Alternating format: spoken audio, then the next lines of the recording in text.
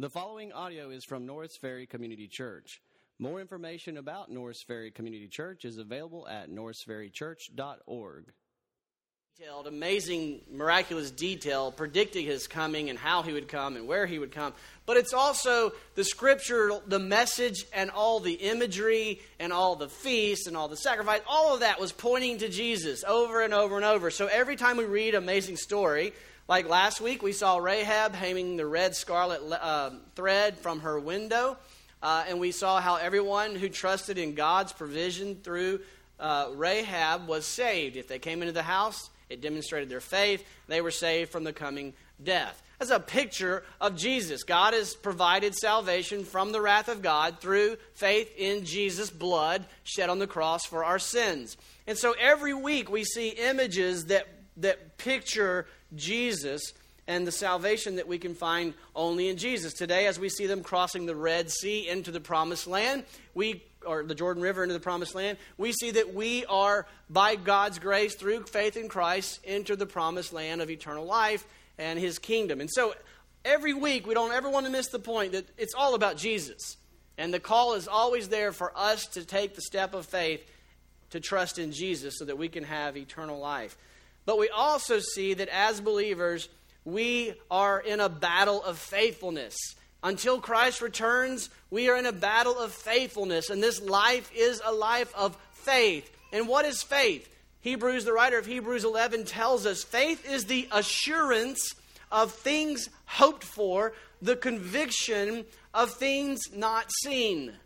That's very important to think about. This life that you live as a follower of Christ, as one who has trusted in Christ, you live each day a life of faith, a life of conviction in things unseen. Most of the things that we live by as Christians are unseen. We can't see God. We can't see His promises. So much of what He has promised us is invisible. And so we need faith to be convinced and convicted of the unseen realities of God. And that's why we saw in chapter 1, the Word of God is such a valuable, important tool in our battle of faithfulness. Because as we read the Word of God, God reveals those unseen realities to us that we would not know in any other way. We can't learn these things through observation of His creation. That's inspiration and revelation, but it's general. Specifically, we learn in the Scriptures the things of God, the plans of God, the purposes of God, the promises of God, the character of God. And then we learn He is faithful and He is trustworthy. And so as we learn His will, as we see the will of God laid out in the Scriptures, we gain confidence and courage to walk this life of faith. And that life of faith oftentimes requires steps of terrifying obedience. And that's where we come in our scriptures today in Joshua chapter 3. After chapter 2, we saw God's faithfulness. We come to 3 and we see, all right, it's time for Joshua and the priests and the people to be faithful. And they have to take their step of faith. Now they are trapped at the edge of a river, a raging river. It's at flood stage. The author is intentional to put in parentheses, by the way, the river was at flood stage. I want you to look at this picture, and it's going to bring back stark memories for one person in particular. Please put it on the screen. Let's go a little closer. Yeah, a little closer. One more closer. And what you see, that's Mark Pearson crawling out of the truck. No joke. So we are in Africa, and we had walked across this river several times because it was drier. But we were there during the rainy season. On this side of the river, not where you can see, not the far side. On the far side is the compound where we live, where we do mission work all week.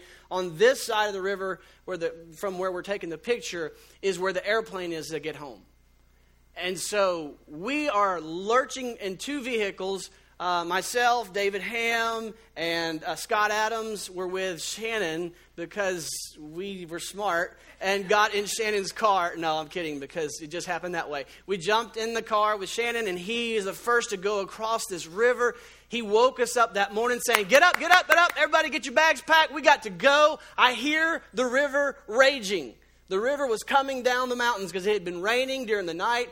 And you learn these things when you live in Africa. And so he says, we have got to get going because we've got to get across that river before it floods out and we can't get to the airplane to get y'all home. And so we rush and we get to the edge of the river. And we were just sitting there, oh my word. And we pray, God, get us across. And Shannon said, that big tree that I'm aiming at is where there's a road under here that we've got to stay on that. And he downshifts it. The exhaust pipe of these Land Cruisers is up high so that it can stay above the water. And he hits it and we lurch into that river. And it was terrifying. And he is driving it, and we get across the river, and there's a couple times where he had to change gears. He missed a gear, and we thought, oh, my word, we're stuck, and he hit it, and he got it, and we sprung up on the river, on the banks of the river, and we all screamed and celebrated and praised the Lord, and then he said, now we got to pray for Carrie, who's behind us. And we turn around, and we watched them lurch into the river, and quickly they got off the edge of the road, and were right there, and it stuck. And that river, that water was not that high. It was down to the door. And as we stood there, immediately when they went in, Shannon said, get out. And we got out, and he took off. And we didn't know if he was just like abandoning us or what. But he's like, I got to go. And so he was going to get help. That red truck you see back there was not there originally. And so he took off to go get that truck, to go get help. And we're standing on the edge of the water looking back. And Mark and Carrie are in that truck. And that water is rising, and that water is rising rapidly. And that truck starts getting tilted under because of the force of that river is taking it down. And so we knew any moment that truck and they are going to be washed away. This was serious business. And so we started praying and asking God to protect them and take care of them. And then finally, it was like God just drove up in the biggest, ugliest, nastiest truck you have ever seen in your life. That big old huge monster truck was, I think they called it the bog rat or something. And it drove across the river to go over there to get them. They got out, made a human chain, locking arms, and they got Carrie out, and they got Mark out. And we were just so thankful. And then they drove that truck back over. But that day we learned how serious a raging, flooding river in Africa can be. And we saw trucks that were done. They had been there for 4 months. They were flooded out and had gotten caught in those rivers. So that's the situation the Israelites are in. And a whole generation, hundreds of years have been going by for this moment, for them to get across that river, to get into their land that God had promised them. And now they find themselves, hundreds of thousands of people sitting at the edge of this river.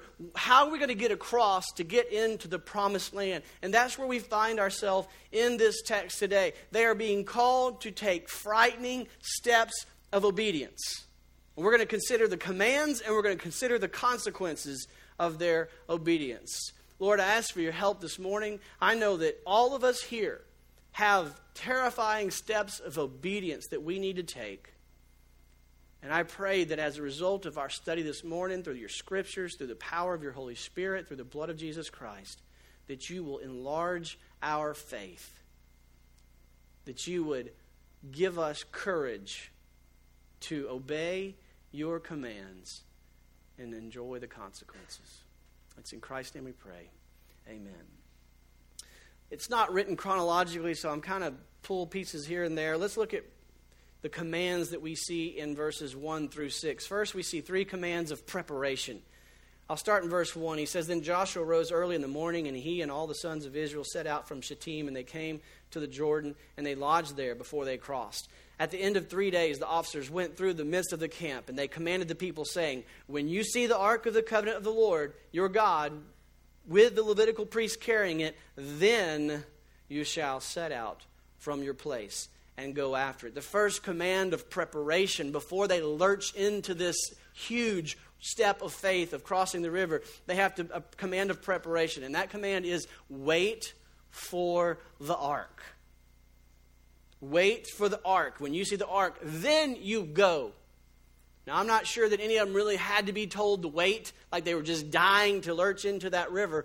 But we do know from history, a generation before, they sent 12 spies into this land to check out the land. And the 12 spies came back, and 10 of them said, no, we can't do it. Joshua and Caleb said, yes, we can. But they listened to the 10, and they did not go into the promised land. And God said, because of your lack of faith, you have just forfeited all the blessings. You will not get to go into the promised land. Only your children will get to go in the promised land. They said, no, we'll go. He said, no. They said, well, we're going. And they went without him, and it was disastrous.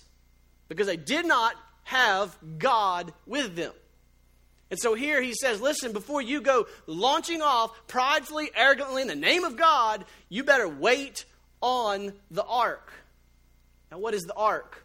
Well, the Ark of the Covenant we see from our first 5 books of the Bible up until this point of the story, the ark was the most amazing manifestation of the presence of God.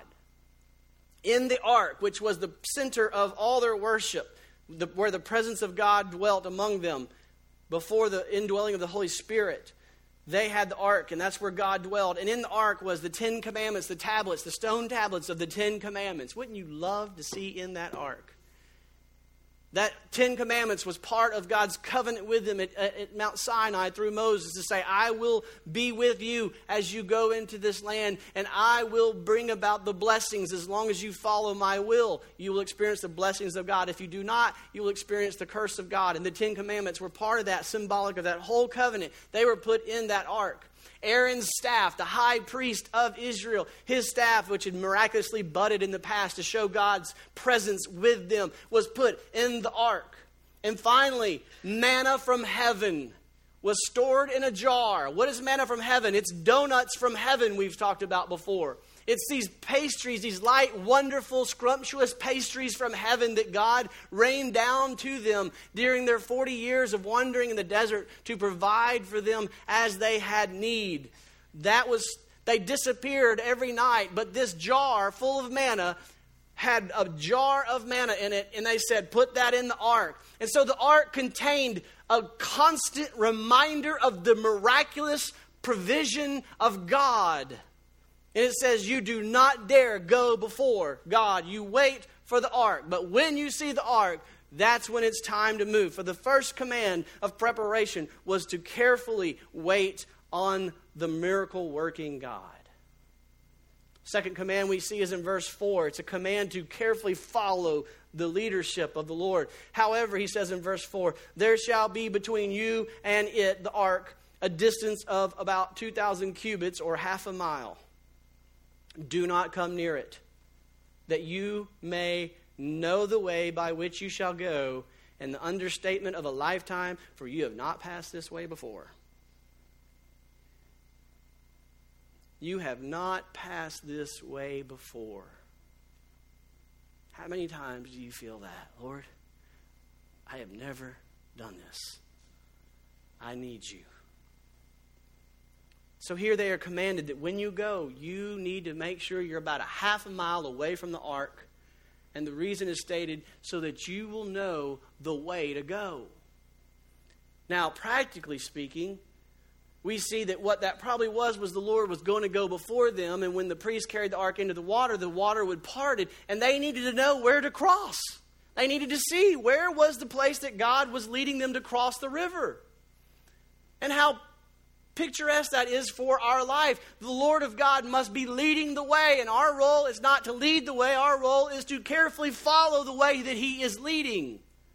And so he commands them to carefully follow the leadership of the Lord. And third, and finally, the command of preparation, it says to consecrate yourself so that you may behold the wonders of the Lord. Look at verse 5. Joshua told the people, consecrate yourself, for tomorrow the Lord will do wonders among you. And that word wonders in Hebrew is the closest word to our English word miracles.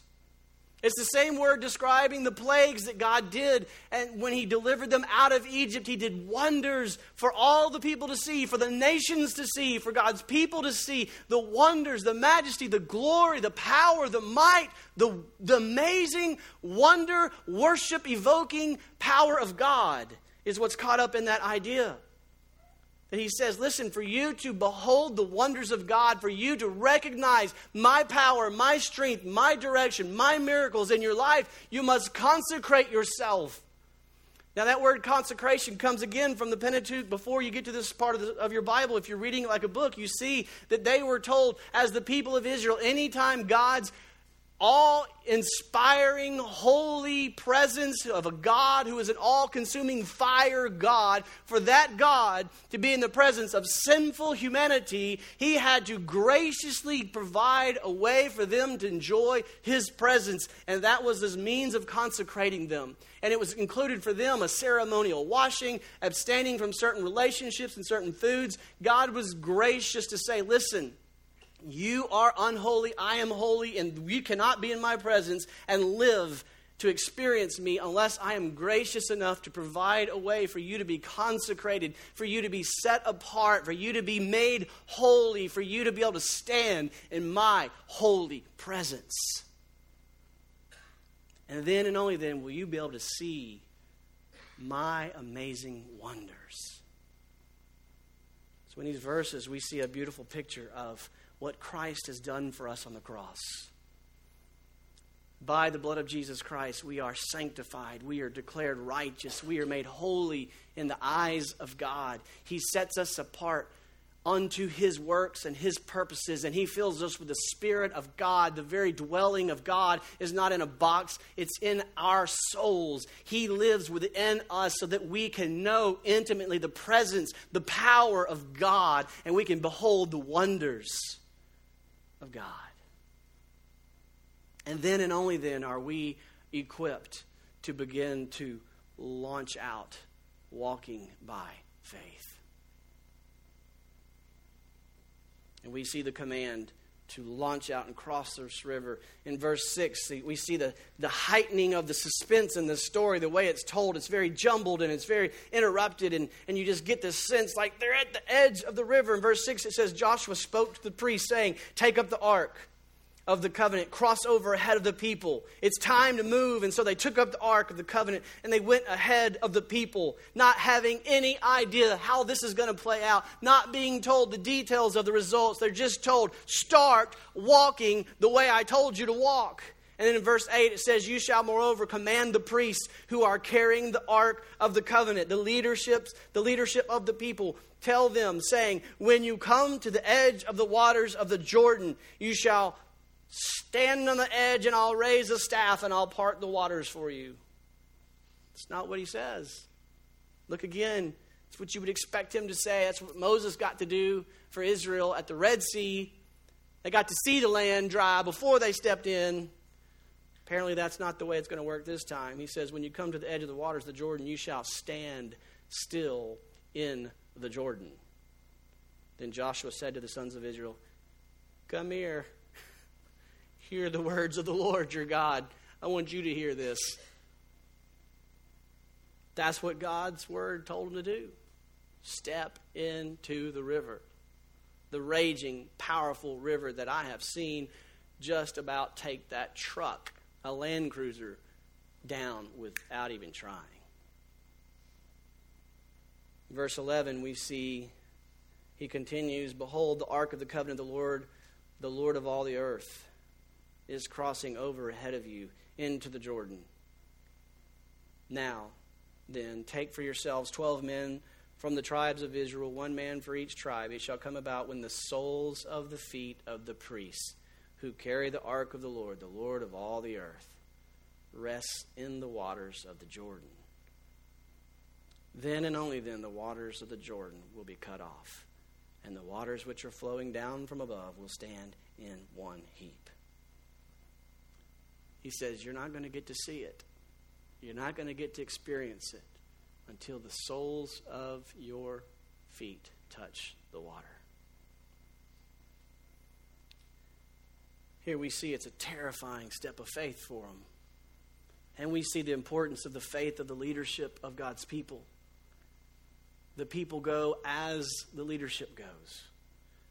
If the leaders don't have the faith to put the soles of their feet on that river, then the people will not follow them. I wonder how many of us are in that same situation today. God has called you very clearly to do something, and it's just not logical. It's just not sensible. It's just not practical. And you don't have any answers when they ask. Why? would you do this? How will this work out? What are you going to do when you get to that point? And all you can say is, I don't know. I have no idea.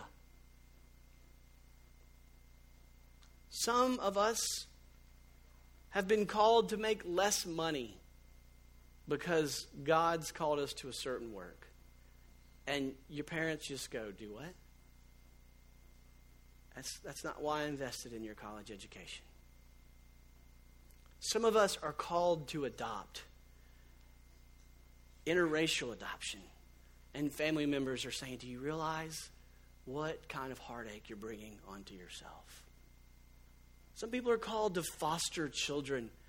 How could you bring troubled boys into your home when you have daughters? Some people have been called to do things that everyone around you is saying, this is foolish. This doesn't make sense. This is not logical. This is not practical. This is not sensible. But you know God has called you to do it. Some of us have been called to be radical. All of us have been called to be radical, sacrificial, generous givers to the work of God's kingdom and gospel ministry. But a lot of us are afraid. And I just want to testify. You want to see God. You want to see how real He is. Then stop disobeying in the area of finances. You commit to giving to the work of the ministry, and God will provide. I promise you. And you will see Him do amazing works in your financial life. What is God calling you to do that you are just afraid and you need to grow in your faith with God? Well, maybe considering the consequences will help you. Next, we see the consequences of their obedience. In verse 7, it says, Now the Lord said to Joshua, This day I will begin to exalt you in the sight of all of Israel, that they may know that just as I have been with Moses, I will be with you. Now look down at verse 10. Joshua said, By this you shall know that the living God is among you. You can't see Him, you can't touch Him, but He is alive and He is working. And if you want to see Him, then you've got to obey Him. And he says, and that He will assuredly dispossess these people before you. How do they know these battles before Him? God says, I will do that for you. I will do all kinds of great things in your life. Well, how do I know? Start obeying me now, and you will start to see me. So the first consequence of their obedience is an increasing confidence in the presence of the power of God. Another way to say that is the first consequence of their obedience is the gift of faith. Faith, being assured and confident of the things unseen, the things that are hoped for, the things that God has promised, they grow. Your confidence, your faith, your certainty grows as you take steps of faith. Faith leads to obedience. Obedience grows faith, which grows faith and grows obedience, and it grows faith, it grows obedience, and it becomes a life of bold, confident, walking in obedience to God, and He's real in your life. You're not sitting there floundering around with all these questions. God, show me yourself. You know He's real. He's the living God, and you have a living, dynamic relationship with Him, and it's experienced one blind, scary, terrifying step of obedience at a time. Consequence of obedience is growing faith and confidence in God. And so they take their step of faith in verse 14 through 17. It says, So when the people set out from their tents to cross the Jordan with priests carrying the ark of the covenant before the people, verse 15 says, And when those who carried the ark came to the Jordan, and the feet of the priests carrying the ark were dipped in the edge of the water, for the Jordan was overflowing its banks all the days of that harvest. The waters which were flowing down from above stood and rose up in one heap, a great distance away at Adam and the city that's beside Zarethan, and those which were flowing down toward the sea of the Arabah, the salt sea, were completely cut off. And so the people crossed opposite Jericho, and the priests who carried the ark of the covenant of the Lord stood on firm, dry ground, Scott Adams. They stood on dry ground. They weren't trampling through with flip-flops in gumbo mud. They were standing on dry ground, he points it out twice, in the middle of the Jordan while the Israel crossed, on dry ground until all the nation had finished crossing the Jordan.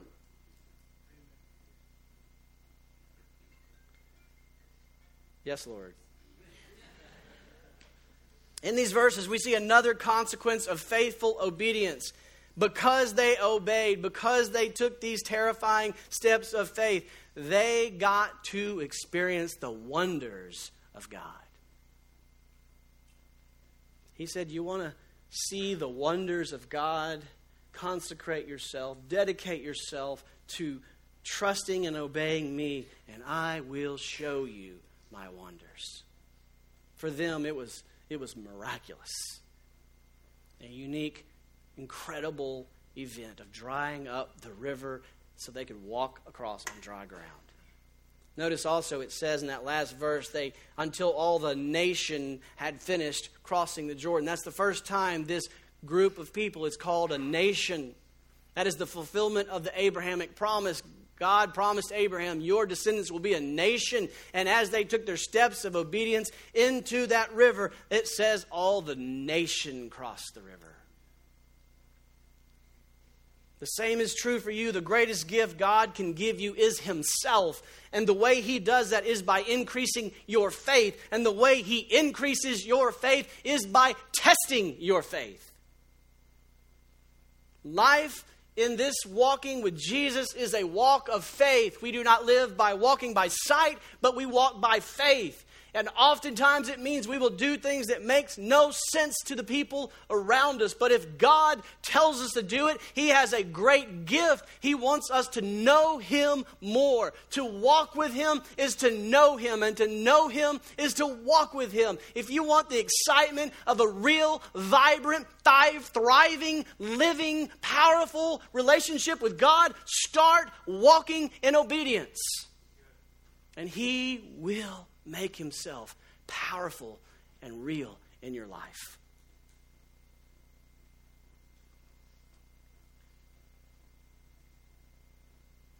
What has God called you to do? Stop living afraid. Don't forfeit the awesome privilege of walking with God. I want to invite Tori Pearson and Jordan Pearson up to share. Tori and Jordan took a big step of faith. I imagine it was a big step of faith. I know it was a big step of faith for Mom. It was a big step of faith for her to come share. So they come up and share, and they went to South Sudan, Africa, and they're going to share a little bit about their journey, and afterwards we're going to watch a brief video, and that will conclude our time together. Thank you, ladies, for sharing. Look forward to hearing it. Hey, I'm Jordan Pearson, and this is my mom, Tori. We got to go on the first trip Norris Ferry has taken over Christmas. And after years of hearing Tracy and Jared talk about praying for the Karkamugi and the Toposan people and seeing pictures from the Lewises on Facebook, it was really neat to finally put the personalities and stories and families with the faces that I've seen of that are kind of startling, of the piercings that they have and the scarrings that they have that's so different. But to really realize that they're each individuals that are souls that have worth and value, that are just like us, just look a little different in different circumstances. So they're like actual people with individual personalities. On Christmas Day, we had 1,500 people there, and it was an incredible group. Geez Louise, I'm shaking this service. I know, this is bigger than the last one.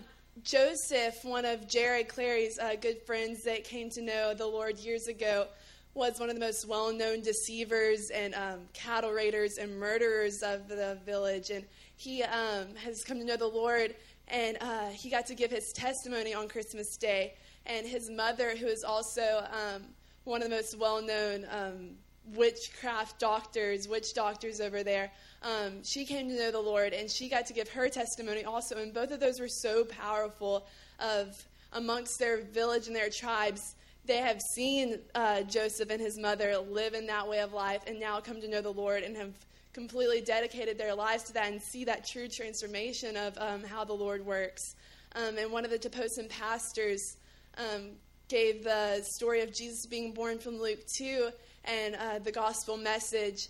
And there were 75 people who responded to the gospel that day and gave their life to the Lord. And that was incredible to see. And over there, it's just so sincere and powerful. Then they split up into groups and into like men and women and the younger children and go around and the gospel's re-explained to them. So because it was an outreach thing, and some of them have never even heard the name of Jesus before. And so then they prayed their own prayer individually. And it just shows like how personal it is like between them and the Lord. So they were really like, there was a work in their life happening, and then they went around and cut off their witchcraft, and their witchcraft comes in the form of like little charms on their necklaces and stuff that they believe like will keep them safe and healthy and keep their cattle protected. And that was a symbol of them cutting off their old way of life and letting go of that what they once believed and like trusted in, and their whole society is based on that, and say, okay, now I'm following Jesus and I have a new thing to place my faith in. And so that's incredible of like the same thing here in our lives of things that we don't want to let go of. But once we follow Jesus, it's okay, Lord, now this is my way of life. And it was just so cool to see God so clearly on the move over there in each individual life. Of it's so easy for us to just kind of generalize that group of people that, okay, that now we're praying for this people that our church is partnered with, but to realize, okay, they're each actually being worked in by the Lord over there. It was really cool. I agree. It was a step of faith going. Of course, the river that Tracy was talking about, December is the hot, dry season. And so we were actually sitting in that river, which was just sand. And so it was a little different step of faith, but that was amazing. If I just talked to you like Jordan did, I would ramble and want to tell you every detail of how everything felt and smelled. And so I wrote a few things down so I could just really just tell you about the theme of the trip, of what I just felt God doing. When I think about our trip to South Sudan, the underlying theme always goes back to relationships. It was so much more than being a tourist by taking pictures and just coming back to tell what we observed. It was about a mother and daughter traveling over 49 hours one way to be with the Toposa people that our church prays for as a whole, and getting to know them as individuals, especially the women and children. We went to the region of Karkamugi, the group Norris Ferry has adopted, and took part in the Bible study that Shannon has each week, and then actually celebrated Christmas Eve with over 450. It was unique from the previous teams of our men because we got to sit among the ladies on the ground and continue what Kristen Clary and Mary Harris had started a few years ago. But this visit was a little different than just camping with a group. We also got to live everyday life with Carrie and to be with their friends from the nearby village, to dance with them when they first came to welcome us, to buy their jewelry and wooden spoons that they made for us, to try and balance the large container of water on our heads that they walked miles with each day, to hold their babies and try to understand it's their culture to have family units with one husband and several wives, to go sit inside their little huts and feel so welcome in what they call their home, to watch their faces when Jordan did backwards flips and cheers, to watch 100 plastic bowls multiple times in just 3 buckets of water so they could refill the bowls so 1,400 people could eat Christmas dinner that they had cooked over the fire. To then eat in those same bowls sorghum, cow, and goat meat with our hands, just like they did, and I actually shared a bowl with Jared. To feel Carrie's frustration when they then carried her big pot home with them. To decorate Christmas cookies and tell them red is for the blood of Jesus and green is for new life. To do manicures together with a glow-in-the-dark nail polish. To walk and hold hands with the children as they sing joyful songs. To follow along in our Bible as they listen to their recording in their language during the ladies' weekly Bible study. And most importantly, to listen as one of the Toposan ladies asked for prayer for the families of the men from an opposing tribe who were killed during a failed cattle raid on their Toposan people. And then to share in Carrie's joy that her friends were praying for their enemies. Our time of getting to know the Toposan ladies give us a heart to love them and continue to pray for them personally.